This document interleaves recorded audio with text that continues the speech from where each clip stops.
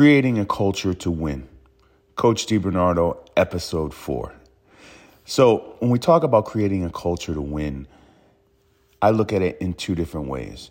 You know, there's people who make mission statements. They can print out the messages they want on T-shirts. They can go around and talk about it in meetings. For me, it's all that's cool, but honestly, it doesn't mean anything to me. So for me, the number one thing is, do you live your culture every day in your actions? Because actions are the only thing that speak culture to me. They are. Actions is what you get, what you get buy-in from.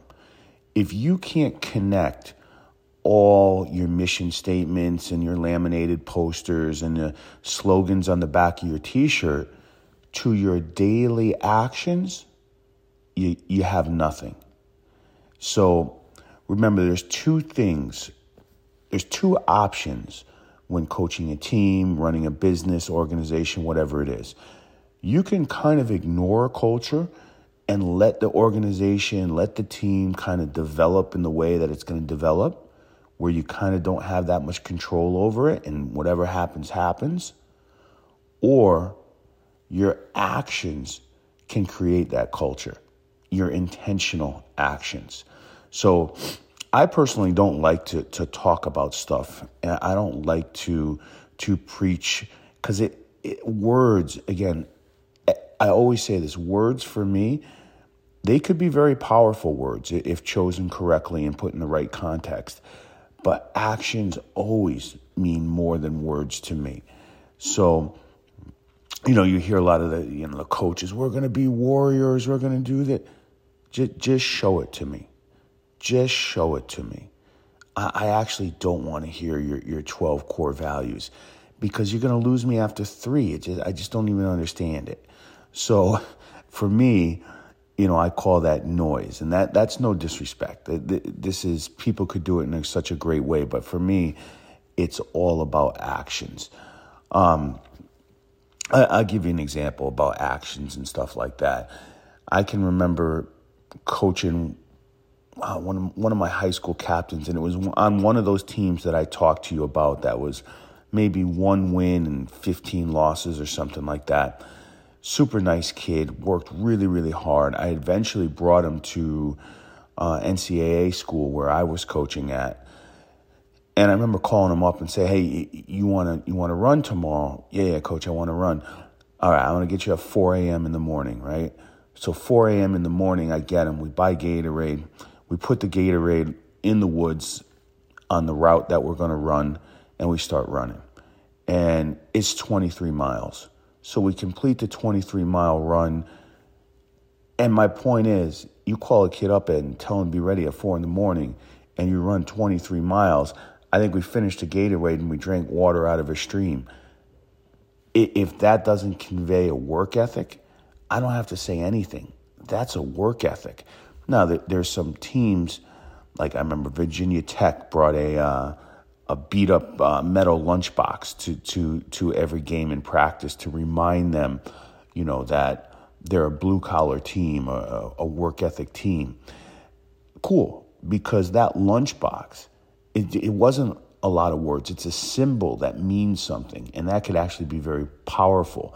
I think John Madden had, like, the players made some player of the game award. I think it was a roll of tape or something like that. And it meant a lot to those guys. We used to do like a shin guard or something for the stuck-in player of the game, who was the toughest guy on that field. And, you know, that shin guard represented that work, that kind of grit, that kind of tenacity, that kind of bravery and courage on the field. So it wasn't just words; it was a symbol. But for my actions, I'll connect some of the actions for the team culture. As a coach, I pick up the equipment. So yes, the players pick up equipment, but I'm the first one to pick up the cones, to put the balls in the bag, to you name it, because I am no more important than the players. Listen, I haven't been late to training ever. I missed 3 practices in 17 years. And one of them, 2 of them were doctor things. And one of them, I got stuck in the elevator. I was in Brooklyn or something. I got stuck in the elevator with some with some Wall Street trader who was losing his mind. And it took 2 hours for the fire department to get us out. So, things happen sometimes, but 3 practices in 17 years, right? The other thing I'll say is, listen, the kids are always, your players, your employees, they're always looking at you. So you give up a goal, you go down a goal, you go down 2 goals, whatever it is, and you start to mail it in because you're pissed and the look on your face gets dejected, and then you get quiet and you sit down and you're disengaged, or you're just overly concentrated on this ref sucks, we got screwed on this. The kids know that's not how you fight back and you win and you show self-belief.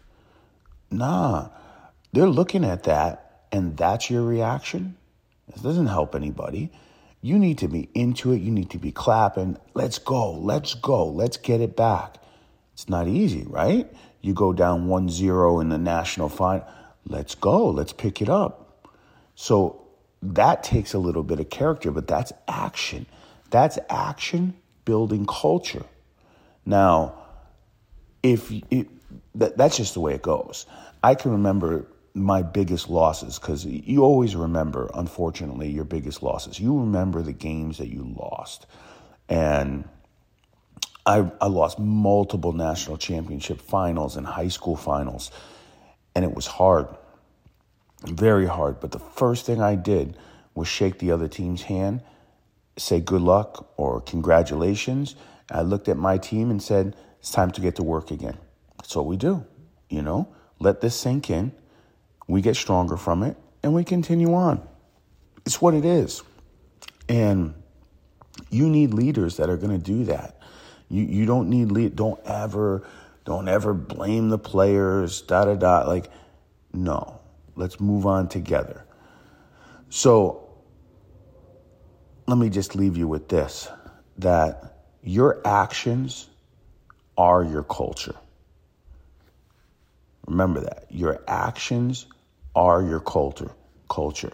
So if you want to lead, you lead with your actions. And tying this into episodes before, never lead with your ego. That is, you're going to find yourself in trouble with that. So lead with your actions. That's how champions are created.